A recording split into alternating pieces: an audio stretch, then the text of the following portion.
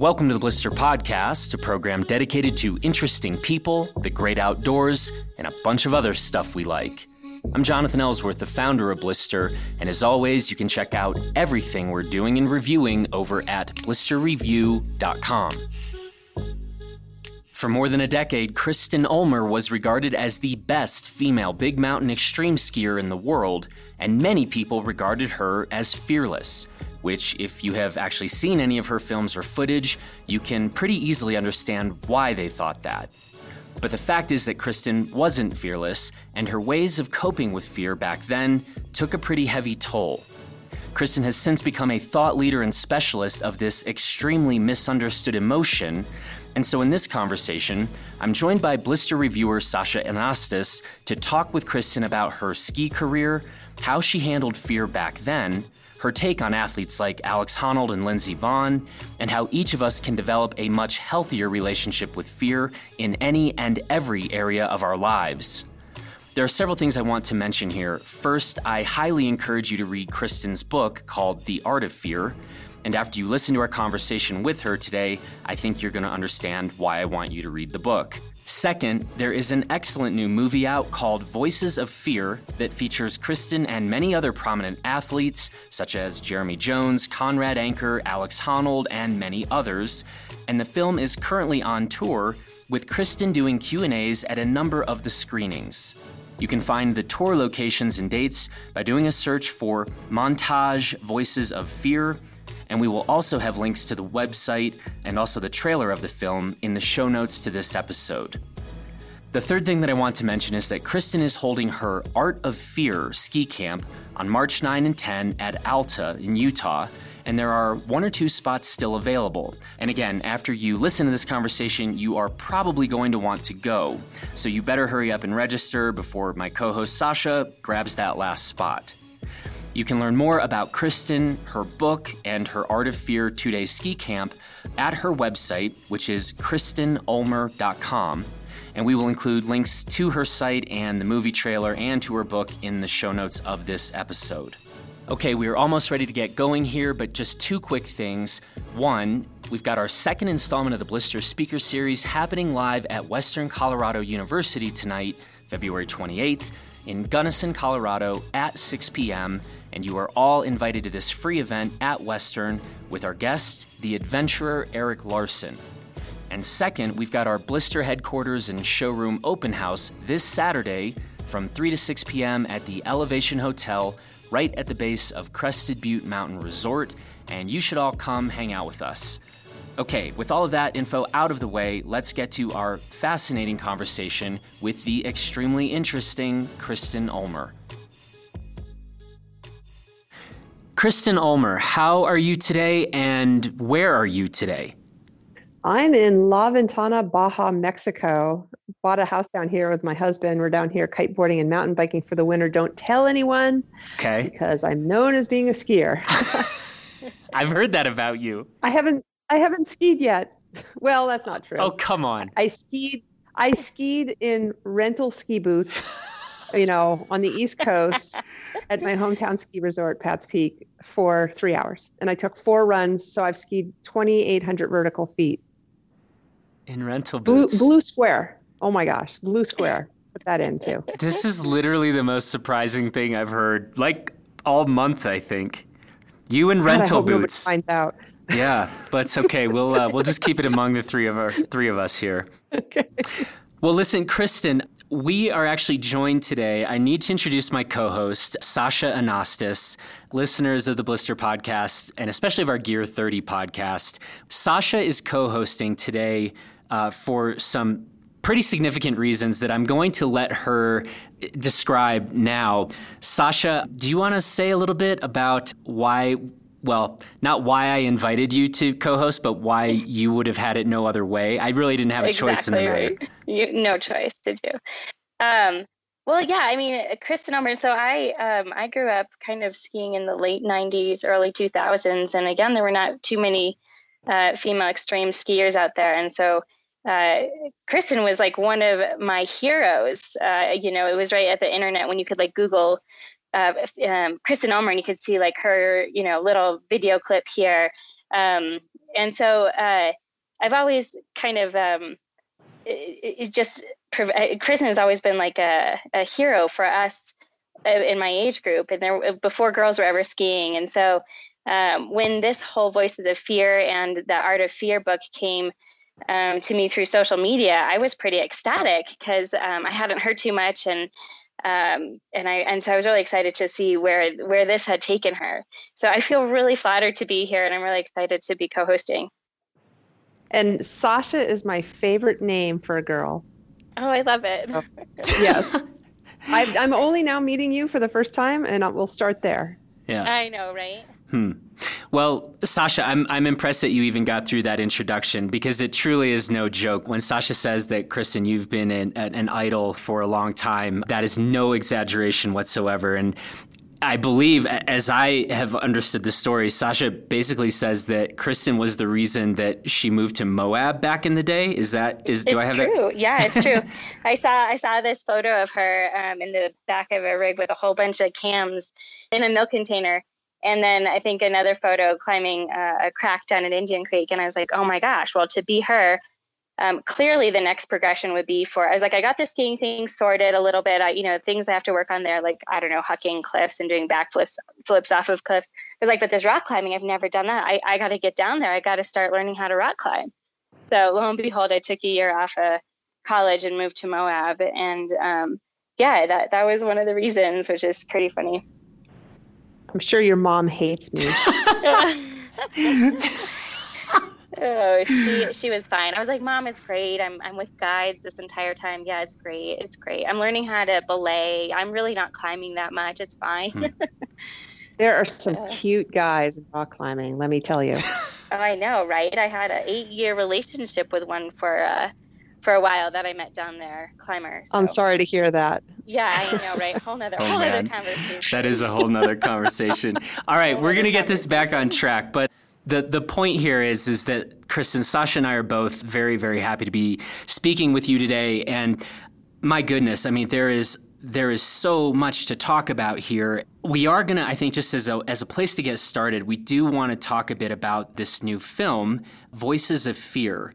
And we are definitely not going to spend all of our time talking about sort of this past life of yours. There's too much important stuff that you have going on now. But with this film, can you tell us a bit about how this film came to be and give us your best shot at describing what this film is about? Well, I wrote a book called The Art of Fear. After I retired as a skier in 2003, I wanted to figure out what I'd learned from being a professional athlete for all those years. For those of you that don't know, I was considered the best woman big mountain extreme skier in the world for 12 years. I was also called fearless and was voted the most fearless woman athlete in North America by the outdoor industry, beating women in all sports disciplines, not just skiing. So I had, 15 years as a career athlete. And at the end of it, I felt like, wow, what have I learned? Absolutely nothing, right? I learned hedonism and the gratification of my massive ego. I went on a lot of trips. I made a lot of money. I became famous. But other than that, it really didn't seem to have any value to me. And I felt like I had a host of issues that I now had to deal with, including PTSD, burnout, some injuries. So I set on a journey to figure out what had happened. In particular, I was wondering about the burnout because I had loved skiing so much. It was my life. And I couldn't stand it anymore. I dreaded winter. And I'm wondering what that was all about. And so I realized that I was burnt out, not on the skiing itself, but I was burnt out on fighting a war with fear. And how I figured this out is I studied with a Zen master for the next 15 years. And I looked into a Zen approach to life, approach to fear in general. Turns out I wasn't fearless. Not true. It turns out I was just really good at ignoring fear. I was probably better at ignoring the fear than I was at the skiing itself, and I was definitely written about that a lot in the media of being fearless. But I wasn't fearless. I was just really good at blocking it out. Nobody's fearless. So that's kind of the start of it. Cut to all these years later, I've become a mindset sports coach. Fear and anxiety expert. I wrote a book called The Art of Fear. a man named Emeka, who's a client of mine, saw my book, read my book, said, can I make a movie about the trajectory of your life, your ski career leading you to become a fear and anxiety expert? And the movie just came out. But let me answer your question, like, what is the movie about? I haven't even mentioned that. So in part, it's about my story, my history leading to me to become a fear and anxiety expert. But really, what the movie is about, I had the great honor and privilege of interviewing 25 different current, very famous danger sport athletes, and for 90 minutes each, interview them about their unique relationship with fear to just see what's going on out there for people, because I had no clue during my ski career. And so this is kind of a compilation of those interviews, what we learned, what we discovered, kind of partnered with my background and past, leading me to become a fear expert.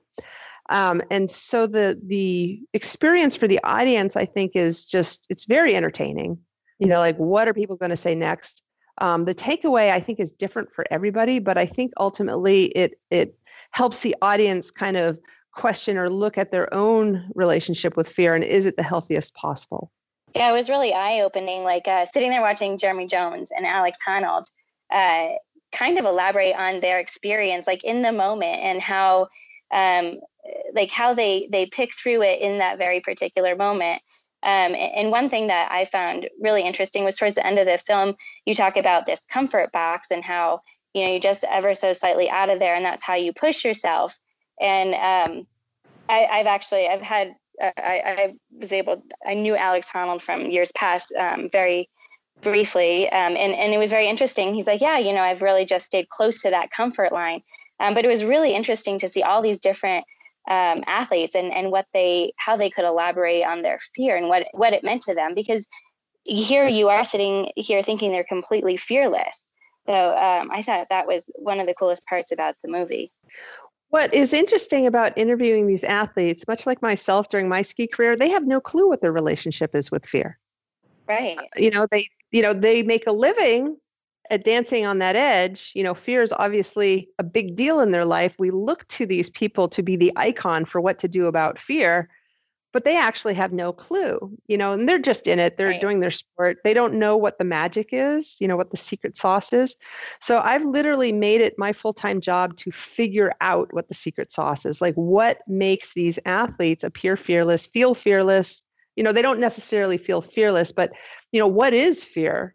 Right. What is it that awful feeling that we associate with fear? Or is it something else? Like, just picking that apart, like the vision, the view that I have after all these years of research and contemplating this is very big. So it was interesting interviewing these current athletes and just seeing, certainly at the beginning of the conversation, they would just parrot some sort of cliche like, oh, I don't let it get the better of me, or I have no use for fear, or I'm really good at letting it go. Like, they just kind of parrot some sort of thing that they've read somewhere, but that's not really what's going on.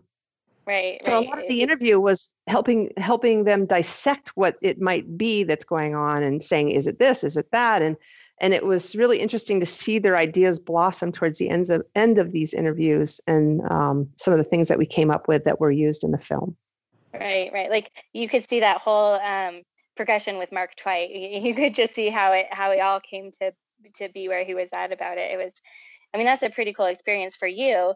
And that's got to be quite fulfilling in all your work too, is to actually get to work with these people and interview them.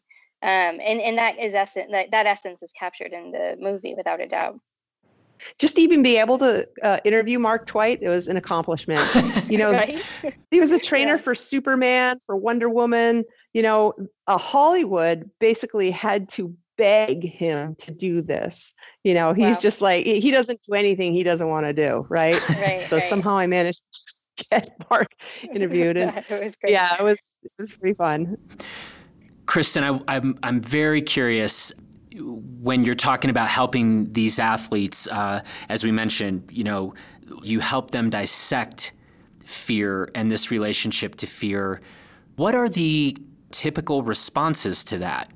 Is it something like it changes their risk assessment or how they assess risk? Is it that they are more at ease in these pursuits? Is it that they enjoy these pursuits more? What are there some of these common takeaways Yes. So a couple of things. First of all, I make my living helping people forge a better relationship with their fear. Like that's what I do for a living. I've been doing it for a long time, and I'm really good at it. I was not doing that when I was interviewing these athletes. Like these guys definitely don't help with their fear, right? But they don't know what, like, I don't want to show the magician how the magic works. So I didn't want to, like, it was a very touchy thing to interview JT Holmes, Alex Honnold about their relationship with fear, because whatever they have going on works. And they may just totally repress fear. They may have the most unhealthy relationship with fear that you've ever heard of.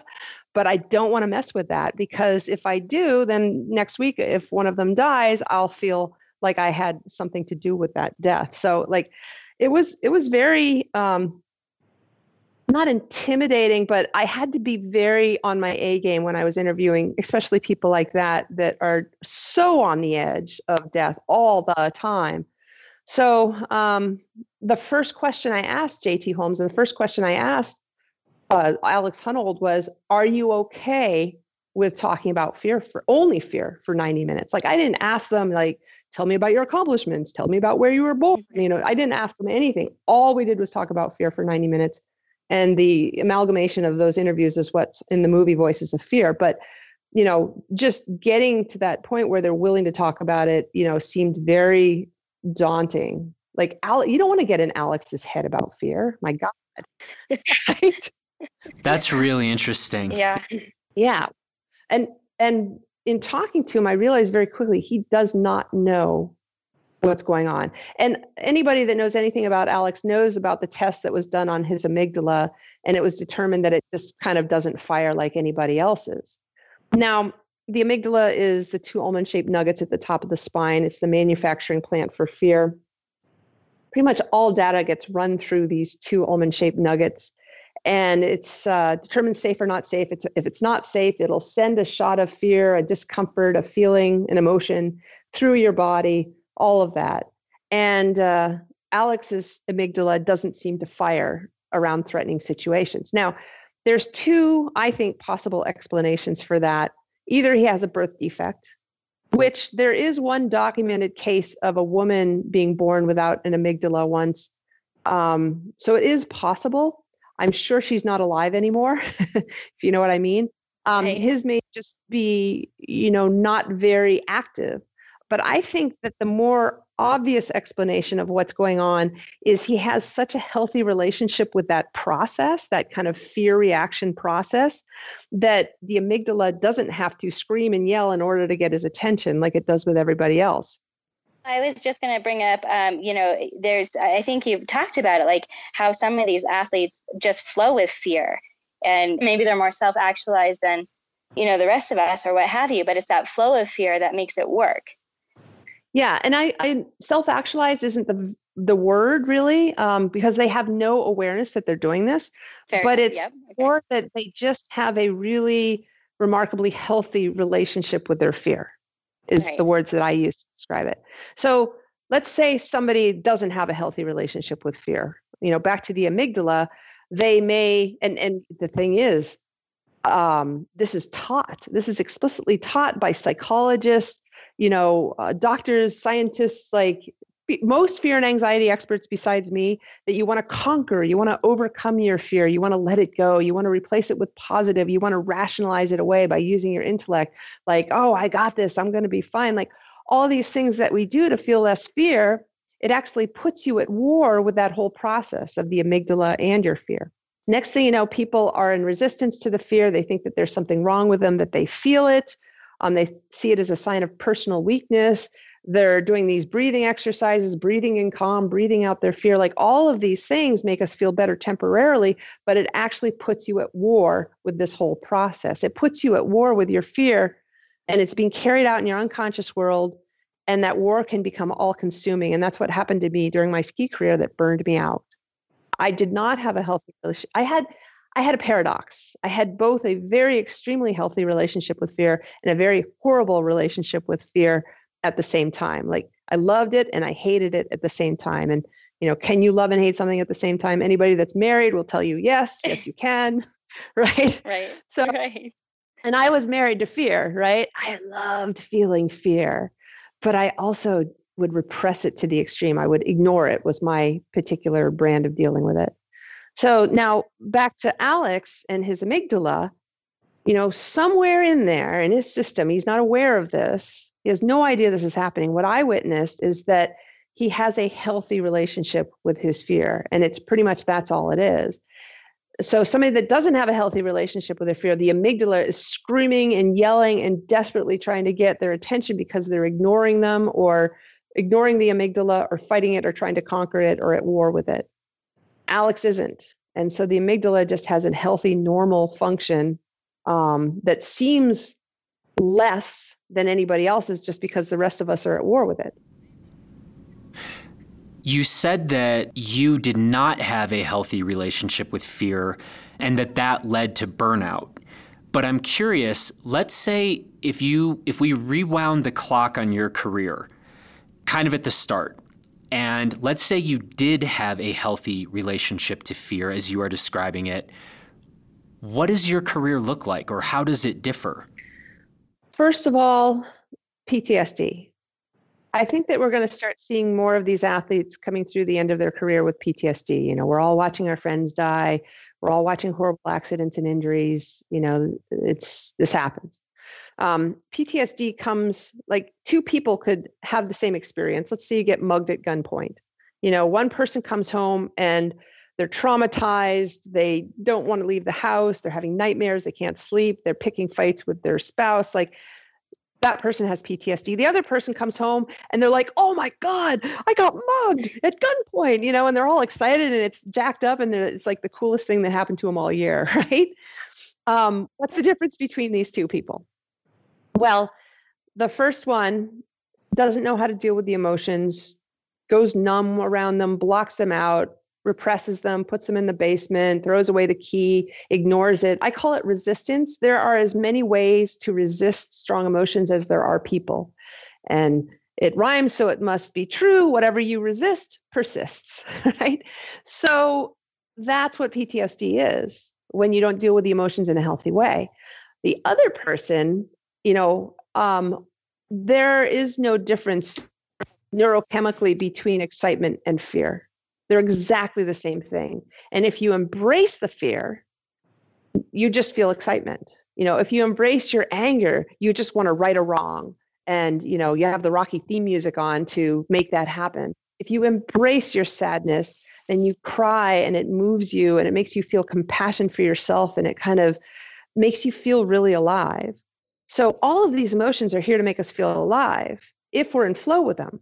But if we resist them in any way, then it's not the emotions that wind up crushing our soul. It's the resistance that winds up crushing our soul. And I actually have an equation in my book. Suffering equals discomfort times resistance. So the discomfort is innate. You're going to go through traumatic experiences. Nobody gets out of, especially if you're into dangerous sports, right? You're going to go through uncomfortable emotional experiences. And it's very hard to lower that number. This is an equation. And so this is what I was doing during my ski career. I had the discomfort times resistance. I ignored them. The resistance is actually taught by our society. It's crazy. Like we're taught to control our emotions, which is insane. And it's what's leading to the rampant issues with PTSD, because then we resist it, the discomfort times the resistance. And actually, the awful feeling that we associate with fear is not fear. It's actually our resistance to the fear. And so that I wound up with PTSD is what I'm trying to say. And that's the process by which. And then you also mentioned burnout. The amount of effort and energy that you have to put in to deny these strong emotions, not just from the trauma, but just from risking my life sometimes every day, was exhausting. I would say 95% of my energy was spent ignoring fear, and the rest is what I skied with. And just after 10 years, you're like, oh my God, I just need a break. And then the third thing is I started having more injuries, and you see this a lot with ski racers, who are fearless. After about 10 years, every year they have a new injury, and we think it's because they're getting older. That's not it. It's they're losing focus because all of their energy is going to blocking out their fear. And also they become really, really rigid people in order to be fearless. And skiing's a very violent sport. Like you don't want to be rigid. You want to be more like a slinky. And if you're rigid, after 10 years, you just start to break. So injuries, burnout, PTSD, those were my issues. And it all was because of the repression of fear. So on that transition, your book kind of goes over the 4 steps of fear. And for you, the biggest thing is you change your relationship with fear by feeling fear. I mean, it sounds so straightforward, but how do you do that other than hire you, right? That's a great question. Well, the first thing that we need to do is learn how to get out of our heads around fear. So emotional intelligence right now is taught as our ability to understand our emotions and control them. So picking it apart, like understand our emotions. Whenever somebody has an anxiety problem or fear problem, what's the first thing they do? They go to a therapist and they talk and they think about their emotions. Right. And maybe they study science of the emotions. And there's scientists on the job right now trying to solve the anxiety issues that we face today. And so we're just in our heads. And then we have cognitive behavioral therapy to rationalize it away. Like, I have a greater chance of getting hit by a bus than of this boulder coming down on top of me. Like, we are in our heads about our emotions. We're dealing with them intellectually. Emotions are not meant to be dealt with intellectually. They're meant to be dealt with emotionally. The second part is we then try to control them. You know, we're all taught to control our emotions. And like from the first moment that mom says, there's nothing to be afraid of, honey, very well intended, it sends a message that it's not okay to feel fear. It's not even real, we claim, which most certainly it is. That kid then grows up to feel like there's something wrong with them. I call it fear shaming. And then control them so that he gets his mom's approval. You know, so emotional intelligence needs to be redefined, is what I'm saying. For me, emotional intelligence is our ability to feel our emotions in an honest way and have them help us come alive. And the first thing that you do to learn how to feel your emotions is get into your body and feel them rather than be in your head talking and thinking about them, which is kind of what we're doing here. Right. Sorry. First step. It's just a first step. How do you make it from this emotional thing that you're just over analyzing and it's just running around like a hamster wheel in your head to feeling it and manifesting that as a body sensation? Like, how do you do that? Okay, here's the money shot. I'm going to tell you guys everything you need to know. You ready? Great. Yeah. Yes. I'm all ears. And I know that who's listening, you guys are all athletes. And this is tied in with the movie Voices of Fear, but I have basically seen that there are 4 different ways that athletes deal with fear. And so as I outline these, figure out which one are you, and I'm going to list them from worst way to deal with fear to best way to deal with fear. And then the best way to deal with fear, I'll then go into detail on how to get there. And this is 33 years of like me figuring this out. So, you know, have at it. You ready? All ears.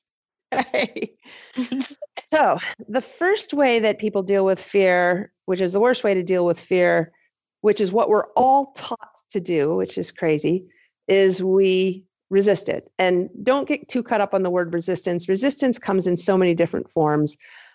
Many of the ones I've already outlined, we ignore it. We try to conquer and overcome it.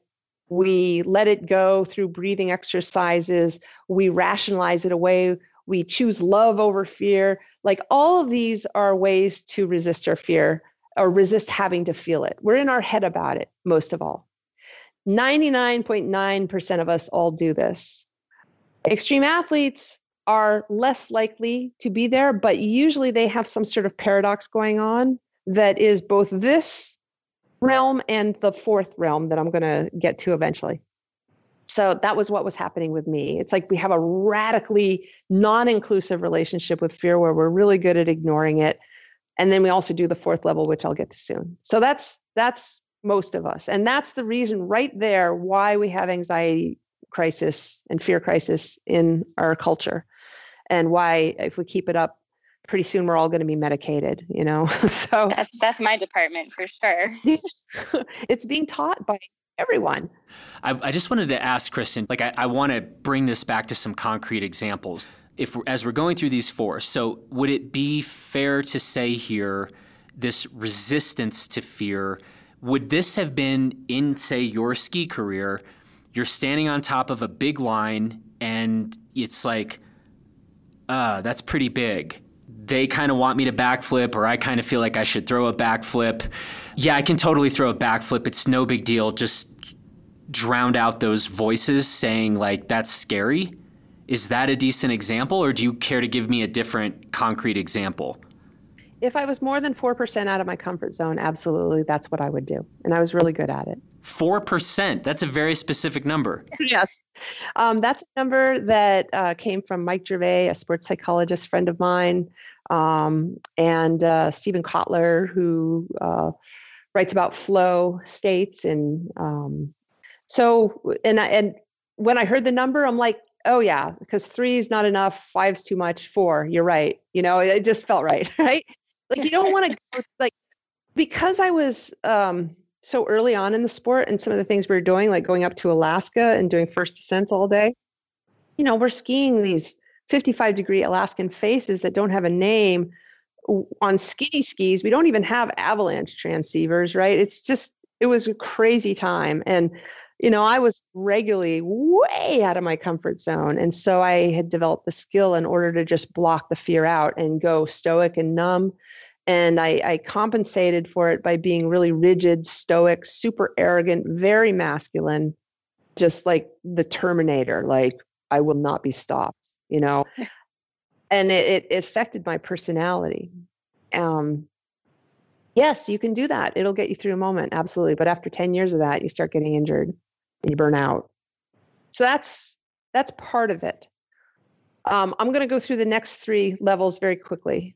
The second level is where you, accept fear, which some teachers are starting to teach. Like you got to accept that fear is normal and natural. It's part of the human experience, especially if you're going to be a rock climber, right? In Moab, you're going to feel it. And it's a step in the right direction, but you're still kind of in your head, kind of cognitively analyzing something. And let me give you an example. My friend, Michael, who's a triathlete, it's like, oh my gosh, I have such anxiety on race days. Well, he was in resistance to it. And just taking the step to accepting that it's normal and natural for him to feel this, like that was life-changing for him. And that it flows through and out of your system in 10 to 90 seconds. As soon as the race starts, it's going to dissipate. Like it got him through the morning, and into the water. Like just that step alone can be life-changing for people. But we're only at step 2. So third step is, because you're still in your head, these first 2 steps, dealing with your fear intellectually or in your head, in your thoughts. By the way, if fear's showing up in your thoughts, that's a sign that you've been resisting it. Fear is a sensation of discomfort in your body. If it's showing up in a loop in your thoughts, something's gone wrong. So third way of dealing with fear is you feel it. So if Michael were willing to actually be in his body and just feel his fear, like close his eyes and just feel it, already it's now just showing up as excitement, as energy, as it's allowing him focus, all of that. And he's now organically in his body where the emotion lives, which is a better place from which to perform than his head. Yeah. Like, so this is the part where you're like, wow, okay, I recognize this feeling. And instead of putting it up in my brain, I'm going to tell my amygdala to move it down in my gut or my chest or wherever you do that and experience that on a body level. Is that kind of what we're talking about here? Is this feeling of fear type thing? Yeah. And I'm glad you brought that up. So see fear as a person, that's there on race day. Like, okay, we're going to do this triathlon and, hey, fear, how you doing? I'm just going to ignore you. I'm going to fight you. Right, I'm going to use my intellect. You're not even real. You're not real. And you're not real. Like you don't even exist. Right. Like that is disrespectful to fear. Fear is going to be like, hey, it's going to be yelling, screaming, and your amygdala is going to be lighting up saying, pay attention to me. God damn it. It's a race. You might screw it up. You might die. Oh my God. Right. Like it's putting you at war with this, and you can get really good at blocking it out, but there are long-term consequences to doing that. So second way is like turning to fear, like, okay, I accept that you're going to be here. You're just part of the deal, trying to do something kind of cool here. Nothing I can do about you. It is what it is, whatever, just, I know as soon as I get going, I'm going to leave you behind. But imagine if your fear, it's still kind of disrespectful, right? The third is where you're like, okay, buddy, you and me, like, I feel you, man. Like, let's go and do this race together. Like, stronger together than apart. Like, I can feel you in my body. You're helping me kind of ramp up my excitement, my energy. Appreciate you. Like, just notice how you feel as fear hearing that. There's no combative talk going on, and the athlete's in his body. Now, the fourth level, though. But before I go there, do you have any questions about what I just outlined? No, that's perfect. That's perfect. Okay. I love that analogy. Yeah. So the fourth level is the athlete becomes intimate with their fear. And I wrote about this in my book, and it was already being published when I started interviewing these athletes for the movie, Voices of Fear. And I kept hearing that word again and again, just like I didn't interview Laird Hamilton, but it came up in an interview that I saw on him before I started the movie Voices of Fear. I talked to Alex Honnold about it. It just comes up again and again. Definitely Jeremy Jones was talking about being intimate with fear. That is the magic out there. These athletes are not fearless. They have an intimate relationship with fear, like lovers in a dance, where there is no separation between them and their fear. And extreme sports are notorious for taking people into the zone. And the reason why is because these athletes are willing to have that intimate relationship with fear. And then that fear is the very thing that takes them into those higher states of ecstasis, zone, flow, helps you bring your A game to everything that you do, makes you sharp, focused, present. It's like the best thing ever to have an intimate relationship with fear. And what that looks like in the personification talk is like, all right, like the Barry White's on, like you and me, fear. Like, we're going to do this race together, like Batman and Robin, right? Stronger together than apart.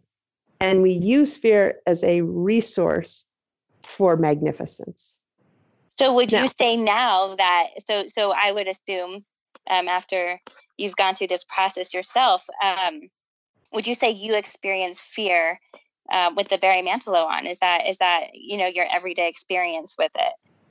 I would say I don't take a lot of risk in my life right now, not in sports, but I do, getting up on stage, speeches and all that, like, which I've had to do a lot of. I would say that, the 4%, sometimes I've had to do bigger speeches than I'm used to, and that's been more than 4%. But as much as possible, let me tell you what I do in those situations, and the athletes can do this too. Like one time when I was asked to give one of those speeches that was more than 4% out of my comfort zone, I'm about to go on stage. I'm about to give this very important speech, big time audience, could make a huge difference in my career as a fear expert. And I'm just pickled in anxiety 10 minutes before I'm going to go on. And I'm about to speak about fear and anxiety, right? And I'm like in a freaking panic attack, right? So what I did is I went and found a quiet spot, and I just closed my eyes, and it's kind of 4 steps. And this is how you get from the first way to the fourth way to have an intimate relationship with fear. I closed my eyes and I just acknowledged that it's normal and natural for me to feel this. Not a sign of personal weakness. Of course, I'm going to feel fear. It's very scary to give a speech. Second step, I did a body scan. Okay, what do I feel? Where do I feel it? And I found that I felt nervousness, which is another name for fear. By the way, anxiety is fear. It's just another name for it. Specifically, it's recirculating stuck fear in your system when there's no longer a perceived threat. But what I felt that day was nervous, and it was in my chest, and it was a level 10, like back to our equation. Suffering equals discomfort times resistance. So my discomfort was a level 10. And then the third step, am I resisting this? And I was. It's like, God damn it, I wrote the book about this, like not to resist it. Right? No wonder I'm suffering so much. My resistance was also a level 10. And it was showing up as, I don't want to be here. I don't want to do this. I just want to go home. Right. Right. And so this is kind of the fourth step where it gets a little more advanced, where I help people do this. First, I dealt with my resistance by just spending some time with it. And what that looked like is just for 1 minute, I just repeated over and over again. I don't want to be here. I don't want to do this. I just want to be home with my cat and my husband watching a movie. I just don't want to be here. Right. And when you give these personas, my resistance, your undivided attention like that without trying to get rid of them, they calm right down. And so after a minute of this, my resistance had nothing more to say. And it was down to a level, probably 1. And then I spent some time just feeling my discomfort of fear without trying to get rid of it. That's the key. And I just had an intimate experience just feeling that fear and without trying to get rid of it.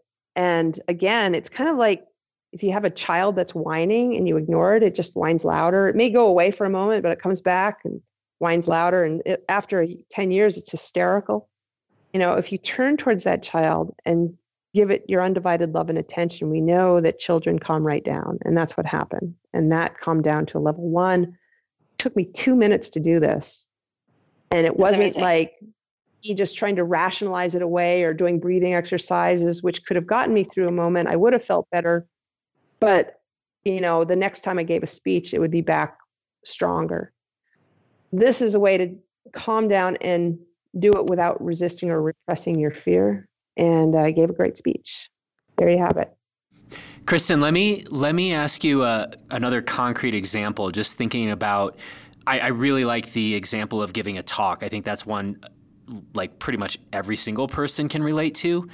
I'm curious about often when we're out skiing and maybe we're just out with friends on a given day at Crested Butte or wherever we're skiing, and I will often say to people, if somebody's standing on top of a line or they went and checked something out and they're looking at it and it seems like they're hesitant or sketched, or if we're doing a photo shoot, I find myself often saying like, hey, if you're not feeling it, just don't do it. And that, I'm curious where that comes into as you're sizing up and assessing like how we think about fear or relate to it. Because I guess in those examples, I'm just saying like, if you're hesitant, if you're afraid, just bail on it. And it strikes me that in your examples, you're actually talking about how to not bail, but to go ahead and move forward. Right. I mean, if there's 500 people in the audience and it's been advertised for months, you can't just be like, I'm not feeling it. I'm going to go home. Right. But you can do that when you're staring down a zipper line of moguls. Right. So I am saying that, but it's not, there's 2 different examples here. So let's go back to your example where you're saying if you're not feeling it. What does that really mean? Like the question that you could be asking is, are you in the mood for this much fear right now? Or are you in the mood for fear at all? Like some days we just want to go and ski groomers and enjoy the sunshine and get some French fries, and that's the day, But other times we're like, it's not enough. I need to go and do something out of my comfort zone. I need to do something that scares me because I'm feeling a little bored or I'm feeling a little meh, and I want to have today be extra special and get into a flow state. But you can't do, mind you, unless you're out of your comfort zone. So the question should be, am I in the mood for feeling fear right now? That's what are you feeling it really kind of means. And we're not always in the mood for fear. Like I had a client who had a kid who was just terrified of everything, pickled in anxiety. He had an anxiety disorder. He's only like 8 years old. And, they'd go to the water park and he's like, dad would say, you want to get on the water slide? And kid's like, no, and what the dad was saying was, there's nothing to be afraid of. You got this, see, it's not dangerous. Like that kid just did. And he's even younger than you. Like it's called fear shaming. It's sending the wrong message. And it actually is the very thing that's creating that anxiety in that kid because it's making him feel like it's not okay to feel fear. He's probably been feeling that way for a while. He's fighting it, but he can't win that war. Nobody can. It's fear, for crying out loud. And the thing is, it's not true. The water slide is scary. It's designed that way. Otherwise, it would be boring. Nobody would do it, right? So it's flat out not true. It's like what the dad should be saying to that kid is, yeah, the water slide is scary, isn't it? Are you in the mood for feeling fear though today? And then the kid may say no. And he's like, okay, well, let me know if you change your mind. But can you see that sends a very different message? And it would send a very different message to your partner as well. As for like getting yourself to do it, there's two ways to get to fearlessness, the hard way and the easy way. The hard way is the radical denial of fear, and it leads you to a mostly false sense of fearlessness, and it has long-term consequences, which we discussed. Or the radical inclusion of fear, where standing at the top of the run, you just kind of close your eyes and you just find that sensation of fear in your body and you merge with it and you feel it and you spend some quality time with it, not trying to deny it, not trying to resist it, address the resistance if it's there. And then what happens is it calms right down and actually becomes an energy resource and the very thing that kind of snaps you into a present state. But that only comes if you get out of your head and into your body and feel it. And then you push off, and that fear is the very thing that helps you overcome the situation. Like nobody's overcoming fear out there, but the fear is helping us overcome the situation. It's the thing that helps us be magnificent. It becomes productive all of a sudden. Yeah. Yeah. Kind of cool, huh? Yeah. I find myself thinking about a conversation I had with Darren Rolfs, where he and I were talking specifically about Kitzbühel and the downhill race at Kitzbühel, which is often regarded as maybe the most badass and scary downhill course in the world. And I don't think Darren would mind me bringing him up here, but I believe, and we could go back and find this particular podcast conversation we had, but he would, I think, talk about it more about trying to get into a headspace where there was no regard for consequence. And I think that he talked about, and I'm interested to see if you have worked with specifically downhill skiers in this regard, where basically, according to Darren, who by the way has won Kitzbühel, he thought he needed to work himself up into a state where I'm willing to die for this. Like, that's okay. I don't know how you would assess that. And again, if Darren was sitting here right now, I would like to believe he would be interested in your answer, not somehow be offended or something that we're bringing this up. But Kristen, what are your thoughts on that? Well, it goes back to a question that you asked me earlier that I never answered, I realize, which is, how would my ski career have been different if I'd known then what I know now? Because I could see how that works for him. There are many ways to get to fearlessness, but a lot of them are not without long-term consequences. I had some consequences. I don't know what his injury record is, but I would say that that's not optimal. But if it works for him, great. But I think that puts him at greater risk. Like, imagine if it was the Hahnenkamm every time. Imagine if Alex Honnold did that, right? Imagine if JT Holmes did that. Like, these people are downhills. Yes, okay, you're risking your life, but certainly at the Hahnenkamm. But it's not necessarily the case every time. Like, it would have to be a fluke to die. But with like Alex Honnold, it would. So imagine if Alex said the same thing that he said, like, I just got to get to a place where I just don't give a shit. Right. I'm okay to die today. Like that doesn't seem healthy, right? It's not healthy. And it sounds like the radical denial of fear. And what I would do if he was my client is I would broker a conversation between him and his fear. And it would probably go something like this. Darren, move out of the way, allow fear to use your mind, your mouth, your body to speak on its behalf. And then fear would start speaking. And I'd say, hey, fear, how does he feel about you? Oh, he hates me. He blocked me out. It's like I'm dead to him on race days. And well, it seems to work for him. Yeah. So what are you doing? Are you just dying and like, are you like going dormant? Will you be denied? He's like, nope, I'm keeping him awake at night. He now has insomnia. I'm keeping, I will not be denied. I'm showing up as anxiety disorder, or I'm showing up as jealousy or anger, or, like undealt with fear can show up in so many different ways. I've seen it, in order to be fearless, show up as monkey mind, as depression, PTSD, as, certainly anger issues. 95% of what we know as modern anger is undealt with fear. Like the kid who has a really scary home life and fear just feels so weak. So he feels anger instead. He has to feel something. Like it just, it may not, it'll either show up, that undealt with fear, as an exaggerated version of itself, or it'll show up redirected in other ways that don't even seem like fear. And there are the long-term consequences is that it's going to mess up his life in other areas. I've seen it again and again and again.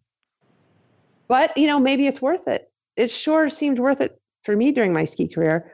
But back to your question, if I had my book in my hot little hands back then, certainly I would have had less injury because I had that rigid, ness. Certainly I wouldn't have burnt out. I'd still be in love with skiing. And I've fallen back in love with skiing again. It's taken me a long time.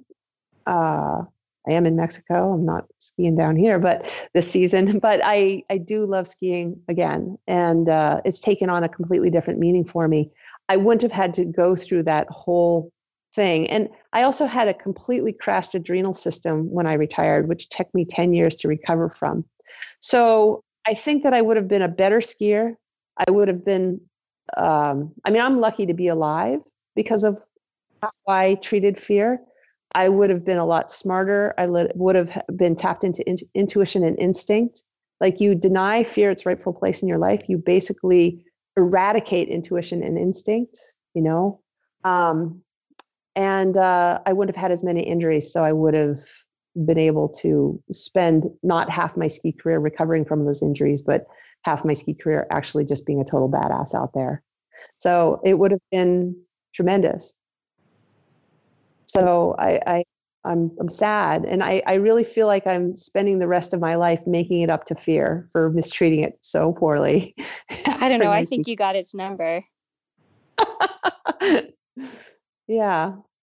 I wish Lindsey Vonn had called me and worked with me. I think she wouldn't have had nearly as many injuries based on my experience. She's classic depression of fear. Her name came up earlier when you said something. I was like, Lindsey Vonn example.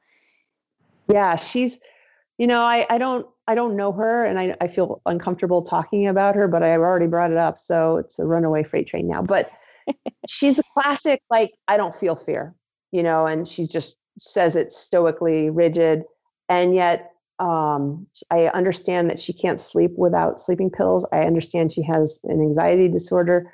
I understand, I do know that she's had injury after injury after injury after injury, seemingly unrelated, but it's that rigid stoic thing that I'm talking about. And plus, it just takes all your resources to be, quote, fearless.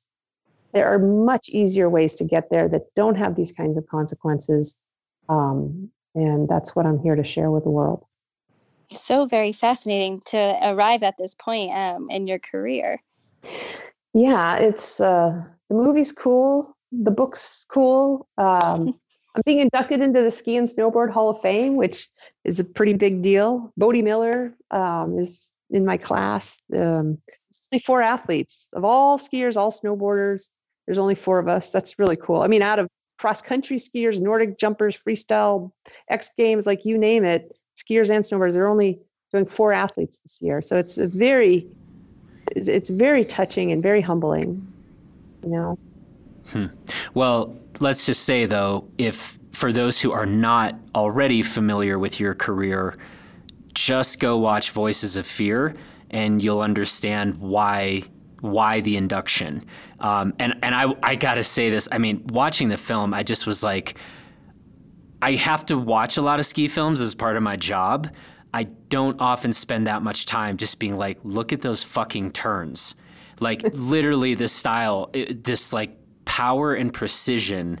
And, yeah, I think all the mogul skiers out there will be, nodding right now. But seeing that precision and power coming from a mogul's background into the big mountain setting, it's really remarkable. And I understand why Sasha so long ago had you up on the pedestal. And on skinny skis. And on skinny skis. Thank you, Sasha. Yes. I want to get back to, we have spent a lot of time talking about fear with respect to athletics. I'm very interested in how, you've already said you are a mindset sports coach. I'm very curious about how your clients and you've said many of them are not athletes, how do they find you, and what are they coming to you for? Why are they contacting you? Well, when I retired in 2003, I started voraciously studying Zen, and I started these ski camps, originally called Ski to Live, which I ran for 15 years. They were really successful, and they were the camp that I wanted to attend, so I created them. They were mindset only, and that led me to be a mindset sports coach. But what started happening is that people would hire me to be their therapist unrelated to sports, like 10 to 60% of my campers would do this. Like, help, I need to decide whether I should get a divorce or not. I want to have a promotion in my career, but I need a little help because I seem to be stuck in this one pattern that isn't working for me. And so next thing you know, 95% of my clients were unrelated to sports. And then what I realized I was teaching about fear was the most powerful thing that was the takeaway for all of these folks, and really helped sort out most of the, like, it would be the first thing that I'd help a client explore. What is your relationship with fear? And then once we figured that out and got that unstuck and more flowing, their problem would organically resolve. It was crazy. So that's why I wrote a book on it. So at this point, I'm just calling myself a fear and anxiety expert. And I really believe that my ski career was only a part of my life so that I could have the unique perspective that I have about fear and anxiety that I don't think that somebody that studies it in college would ever have. I've been able to basically figure out exactly the cause of anxiety disorders, depression, PTSD, like we mentioned, irrational fear, monkey mind, all these things that, we're now medicating away, or, like we're symptom control only, and it's just not working. And, anxiety problems are only getting worse and worse. So to crack that code was a really big deal. So I got my book contract without having to write a book proposal. Just HarperCollins heard what I was teaching, gave me a book contract. So first of all, read my book is what I'm getting at. Second of all, if you struggle with any of these problems, and if you want to perform better as an athlete, go to my website, KristenUlmer.com. Now, I have online at-home courses addressing PTSD, chronic anxiety, and fear of failure. I also work with people one-on-one. I have a ton of content to help people on their journey from level 1, resistance to fear, to level 4, intimacy with fear. It's all there. And then there's the movie, which is just pure entertainment, totally interesting and cool, which is on a tour right now. We just finished the East Coast tour, and I'm going to like half the locations and speaking there and answering people's questions afterwards and facilitating beforehand for anybody that wants to sign up.